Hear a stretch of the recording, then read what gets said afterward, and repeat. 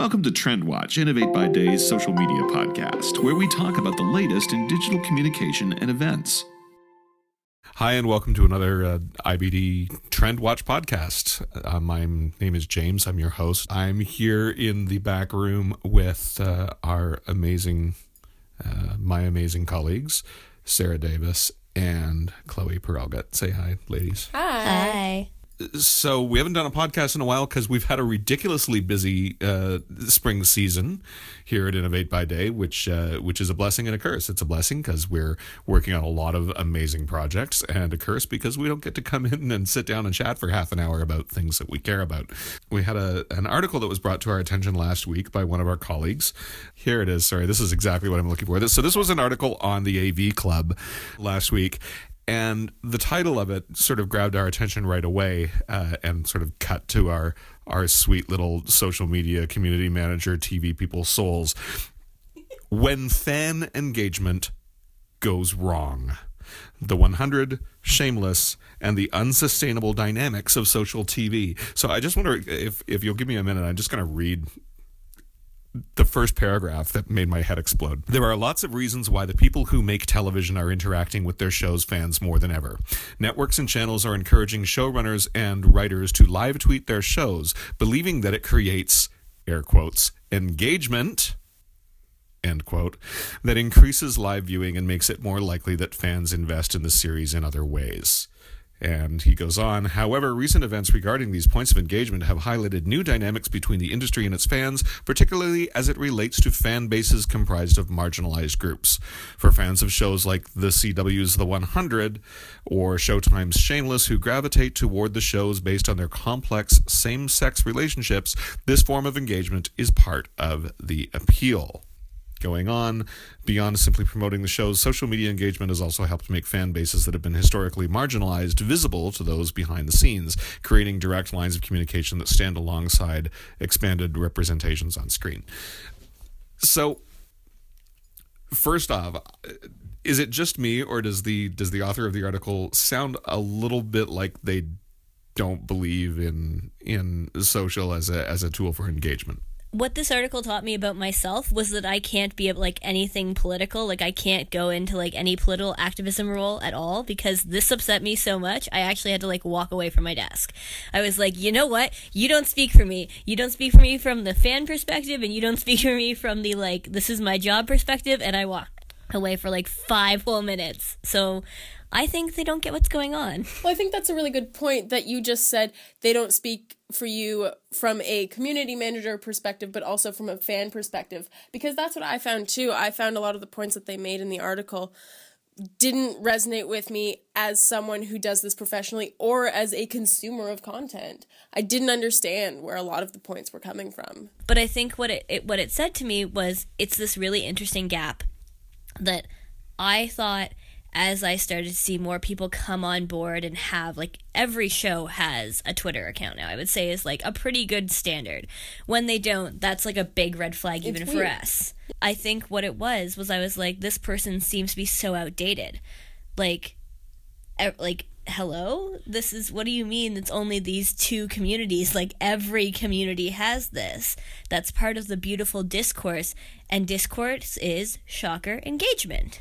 And they're speaking directly to what he's calling a marginalized community, which is the LGBT, the queer community. Specifically, he's referencing the death of a beloved lesbian character on The 100, which, as we're all aware, the Twitter sphere has been going nuts about for the last month or so. And I thought it was very interesting that this point that he sort of brings up, that showrunners and social media managers like ourselves are courting the audience, and sort of the author seems to feel like the shows are pulling a bait and switch on the LGBT community, that they make them fall for these lesbian characters and then kill them, but sort of lead them on in the online world, in the Twitter world, by not letting on that a beloved character is going to die. This killed me. Sorry, here's another quote. Barring outright announcing that Lexa would be dying, sorry, spoilers if you're a 100 watcher and don't know that Lex is dead, and spoiling his own show, which is what Rothenberg and the writers looked to avoid by throwing fans off the scent of Lex's death. Any engagement by Rothenberg could potentially mislead fans, meaning that nothing short of not tweeting could have entirely avoided the situation at hand. And I don't think that's not true at all. Okay, welcome friends. Spoilers have existed before. Can I reference my old Star Wars one from a podcast 2 ago where I had 2 people tell me completely who'd not known each other prior to this that they stood outside the theater at Star Wars and someone screamed who had died as they came out of the theater? Wow, what an ending! Who'd have thought Darth Vader was Luke Skywalker's father? Thank you! Thank you, Mr. Blow the Picture for me. Oh, that's just mean. This was in the 70s. I'd like to. 80s. We're into April now. Yeah. Have you actually seen the movie yet? I did. I saw it last week. I saw it Thursday after this article came out, and I spent the entire time rewriting it as a coffee shop AU because fandom will exist where it wants to exist. Spoiler alert. That being said, so back to this Twitter thing. Also, Dumbledore is dead, which, by the way, if you still think it's a spoiler, you have your own issues, was screamed outside car windows everywhere. There was no need for Twitter. Well, I just think, too, it's not just about, spoilers. The idea that either for an LGBT death to be considered not a trope or taking advantage of that group or that stereotype, you either have to spoil it or not indulge it in at all, is completely absurd. It doesn't make any sense, especially for a show like The 100 where people die all the time. Killing off the LGBT character is not just playing into the trope. A lot of characters die, and if they hadn't engaged around the fan base for that pairing online, then that would have been seen as problematic. Killing off the character is seen as problematic. Overindulging the fans who love that pairing is seen as problematic. It's just a lose situation right now. Well, you're never gonna get universal acceptance. That's not ever gonna happen. And I think where the lesbian death trope is coming from, which is now a much larger issue. Yes, the Lexa from the 100 thing is definitely that, but there was the article that Tatiana Maslany was interviewed in for the Toronto Star that came out Monday of April 11th? 10th? 11th. Yeah, so that one came out, and she said, I think it's actually kind of offensive for this lesbian death trope thing around the death of, spoiler alert, Delphine. The perceived death of Delphine. Perceived, because yes. It's technically not even real yet. Yes, as we're recording this, we're still 2 days out. 2 days out from the premiere of season 4. But yeah, so the perceived death of Delphine, which has been a perceived death now since the end of season 3, which was last year. And she said, that's taking this beautiful, wonderful character who, if she's dead, sacrificed herself for the greater good, and saying it's about her sexuality, and it's about the fact that she can't be in bed anymore with this other character, which you're then saying can only have one true love, and that's it. And so you're really actually doing a disservice. Now, there's going to be the people who shoot back and say, look, you have a problematic view of that. But, I actually think she was quite eloquent in that article, and we encourage you all to take a read of it, because it's a great, great look at this whole issue. But I think, too, the idea, like you said, that having a character killed off, meaning that there can only be one true love, and reducing that character to, oh, you killed off another lesbian, instead of, look at this wonderful 3-dimensional character who had this great story arc dying. If you can't kill off your LGBT characters in the same way you kill off your straight characters, then that's doing a disservice to their representation as well. Well, and we can't have people go on forever. As I think Tatiana said it, actually, you can't just have them tumble in the sheets and be there happily ever after, because that's not drama. And so bad things do happen to the pairings that we like or love. We can go back to Buffy the Vampire Slayer when Tara got shot. we all freaked out, and it was not just because she was of the lesbian pairing, or that she was the adorable lesbian. It was because we loved the character and we loved the actor as a unit, as a whole person. And it's not what you said before about reducing it to, oh, they killed the lesbian, does a huge disservice. I think you're right. No, I will say, with the engagement level and the getting everyone on board, what I appreciated as a fan, which is why I actually went to actively seek how to do this for a living, and I don't know, I think Sarah feels somewhat the same way, is I went on and I wanted the deeper explanation. I didn't really care that it was X number of deaths of lesbians, or X number of deaths of female characters, or X number of deaths of the dog. I wanted to go in and say, what made you make this choice? And instead of shouting into the void where you feel like you have no answer, then at least it's a nice, someone's there to catch you at the end and say, hey, look, I'm listening to you, even if I don't agree with you.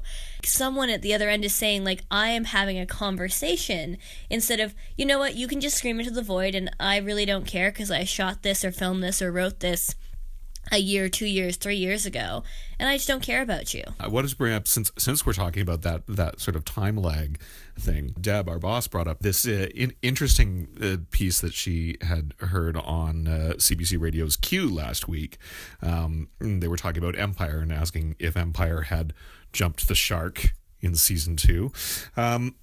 And Rachel Gies, I hope I'm not mispronouncing her name, from Chatelaine, said and it was last Wednesday's episode of Q on CBC Radio, the show is incredibly gifable and it's incredibly tweetable. And so it's kind of built for the digital age of people kind of responding in real time to one another and building a community around it, which I think amped the camp value and amped the kind of, bonkers storylines.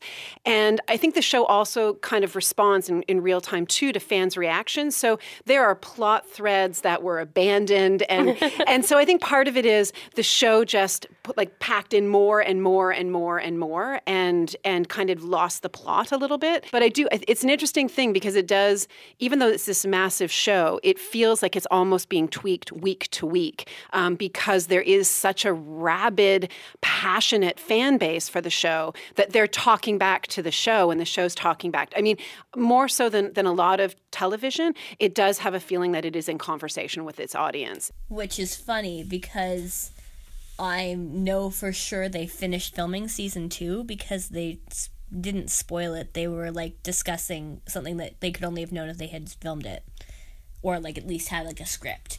And they just started their mid-season last week because I watch Empire. So I think a lot of this comes down to, and I've said it way before I worked at Innovate By Day, I basically became the person in the Glee fandom who kept screaming, you realize this was filmed X number of months ago. You literally have the receipts in the form of set photos. So no one's changing anything. And you made no impact this week. Yeah. And I felt kind of terrible about it. But that was very much it. And it's true. I mean, sometimes this stuff is screaming into the void. As a fan, you're upset by something that happened on this week's episode, and you hope that it doesn't, continue into next week's episode, and that everything is corrected and taken care of, and that shouting at the showrunners on Twitter might make a difference. I don't know if any of the fans really feel that shouting at the showrunners this week is going to make a difference to next week or even to the end of this season. Do they? Do you feel like they do? There's definitely sections of fan bases that feel that way, and as a fan, I find the people who indulge in that practice incredibly frustrating because those are the kinds of people that sort of ruin fan communities, in my opinion, because they're the people who, they are aggressive towards cast and crew if things don't go their way, and they can turn the community into a really hostile place if they feel like they are being personally victimized by the show, like Regina George. I mean, and I will say, I both know from working it and from being in fandoms, there are people who really honestly, truly believe it's shot week to week. And, so they'll air, and I remember thinking that as a younger person. I'm not going to say I was totally, I never thought that, and I studied film and television, relatively young, all things considered.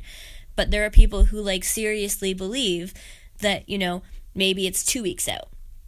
right? So it takes, like a week to film. And what the basis is, because, again, I studied radio and television arts, I know where it comes from, is they look at the formats like Big Bang Theory, which is actually, like, pretty close. Or the other ones that are shot more live in front of a studio audience, those actually are, I think, 4 weeks. But that's still, if you watch something on Big Bang Theory, and you were to say, like, I don't think Sheldon should have slept with Amy. That was a 6-month spoiler. I don't even. That, like, next week they can be like, it's okay, we retconned it, we're really sorry, guys. Also, if we, like, retconned if people retconned everything, you wouldn't be happy either. I lived through a retcon season, okay? That was the last season of Glee, was all retconned, and I basically was like, this looks great, please take it back, everything should go away. I don't like this at all. Well, I think, too, the people who typically believe that things are shot like that and aggressively, try to push their agenda on that are also the people who don't want to listen to how things actually work. This is how they believe it happens, and everyone else is screwing things up, and it's terrible.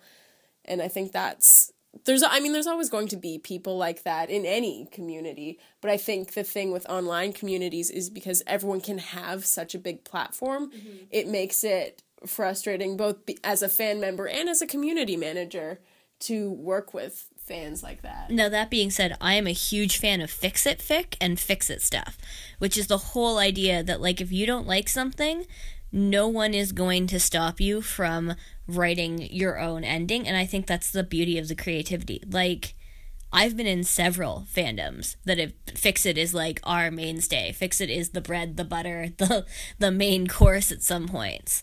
And, the ability to say, look, I think they made a wrong turn, this is how I would have written it, definitely helped me become a better writer.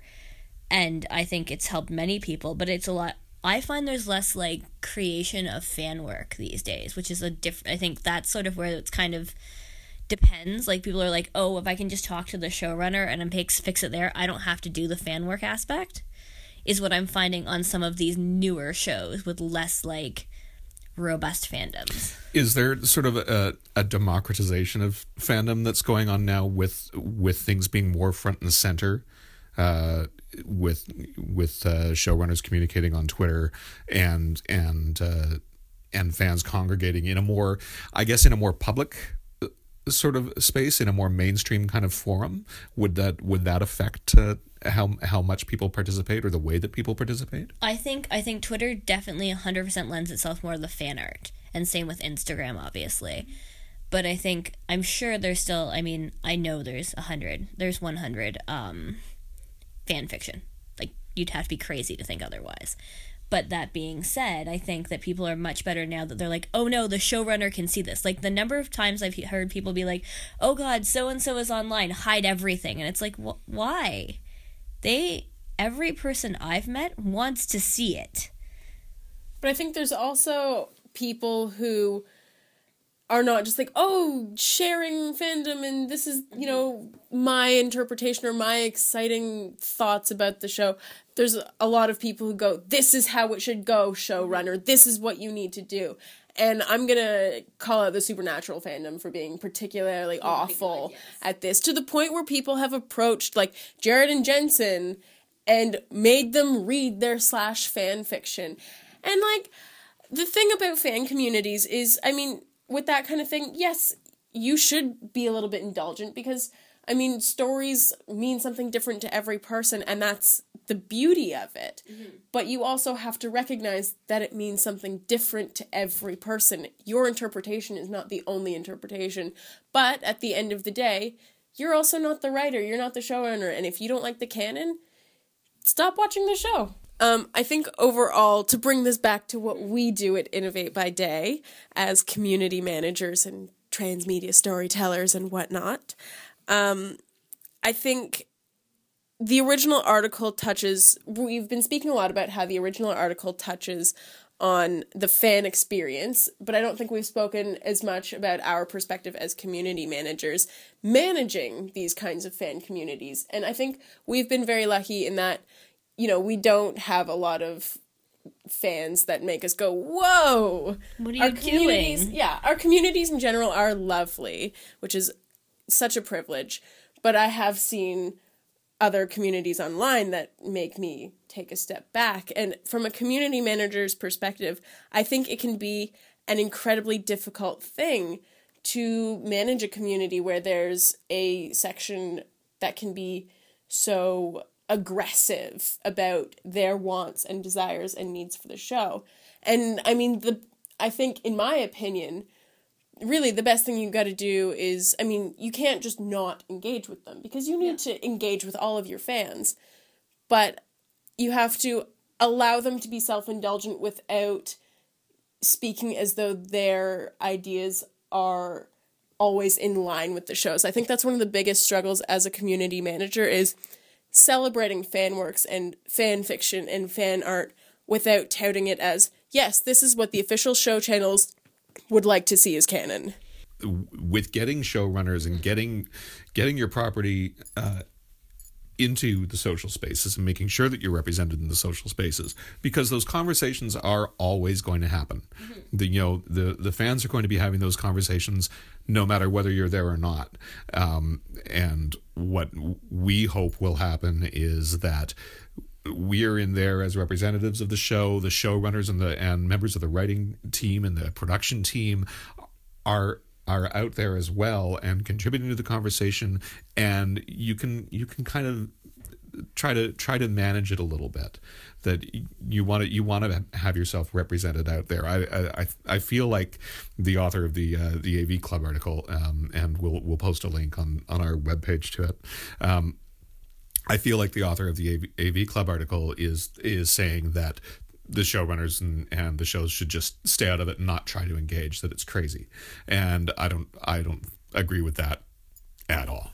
I'm just saying, I bet if I did some snooping and could find some usernames, this would be a bitter person from like an X fandom, probably not the 100.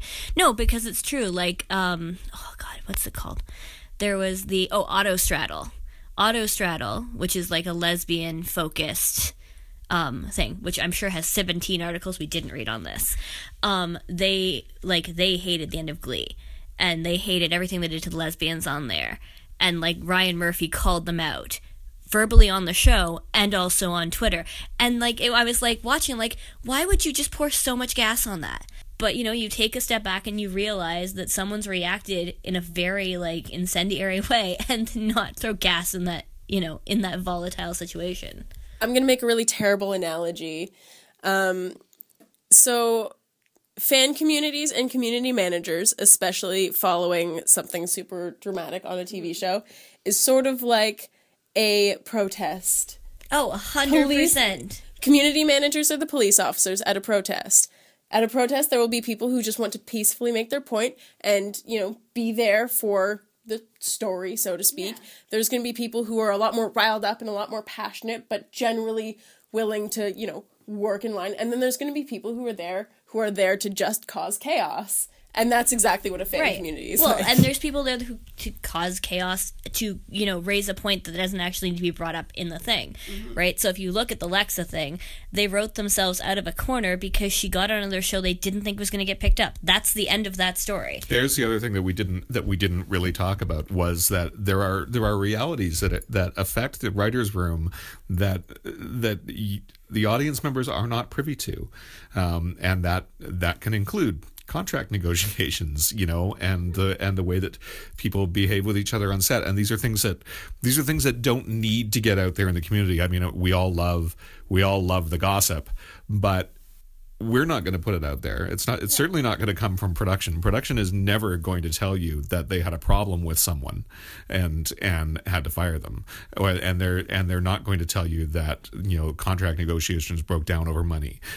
None of this gossipy stuff is just going to happen. What they're going to do is they're going to write a new story that explains the person's departure, and it may not be what they planned when they mapped out their 8-season arc, but you have to be responsive to the realities of creating television. Unlike fan fiction, there's not an infinite number of possibilities, and I think that's the strongest thing to bring back to people. Is unlike the written, expanded world of stories. There's no contract negotiations in a book. There's contract negotiations. or other things that you just can't control.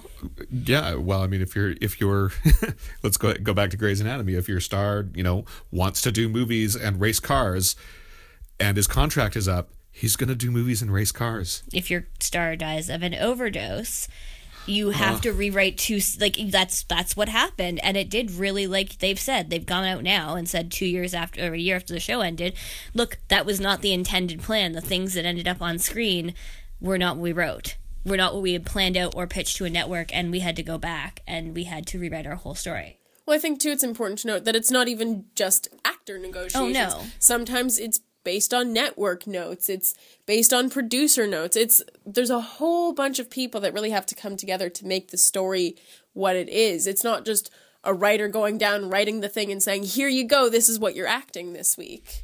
Yeah. I mean, Gilmore Girls is a great example, too, right? There was so much, even this new revival that, is just, all down to, the right time, the right place, and humans at work at the end of the day.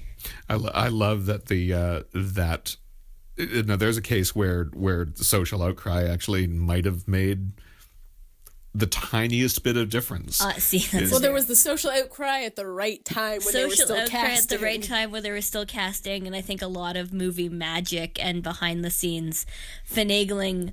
But again, that's, if you're smart and you look at it, you get less upset about this sort of thing. I think it's the real end of the day scenario. And I completely understand how important movies and TV shows and those stories can be to people, but I think it is always important to take a step back sometimes and realize that it is, it's a piece of art, it's a story, and at the end of the day, as much as it may mean to you, it's a piece of fiction. You can move on if you have to. Mm-hmm. Well, I think we can leave it there. I have to say, as I always do, that I love having a chance to sit down in a quiet room with these ladies and talk about TV and fandom and the incredible online interactions that we get to experience both as community managers and as fans. And when we finish recording, I'll tell you about my live tweeting experience from last night. Not you folks. Take care of yourselves, and we'll see you as soon as we get a chance to record another podcast. This has been Trendwatch number 10. Oh, give it up for number 10. We did it. Double digits. Thanks, everyone, for tuning in to Trendwatch, Innovate by Day's social media podcast. Visit us online at innovatebyday.ca, on Twitter at Innovate by Day, and like us on Facebook.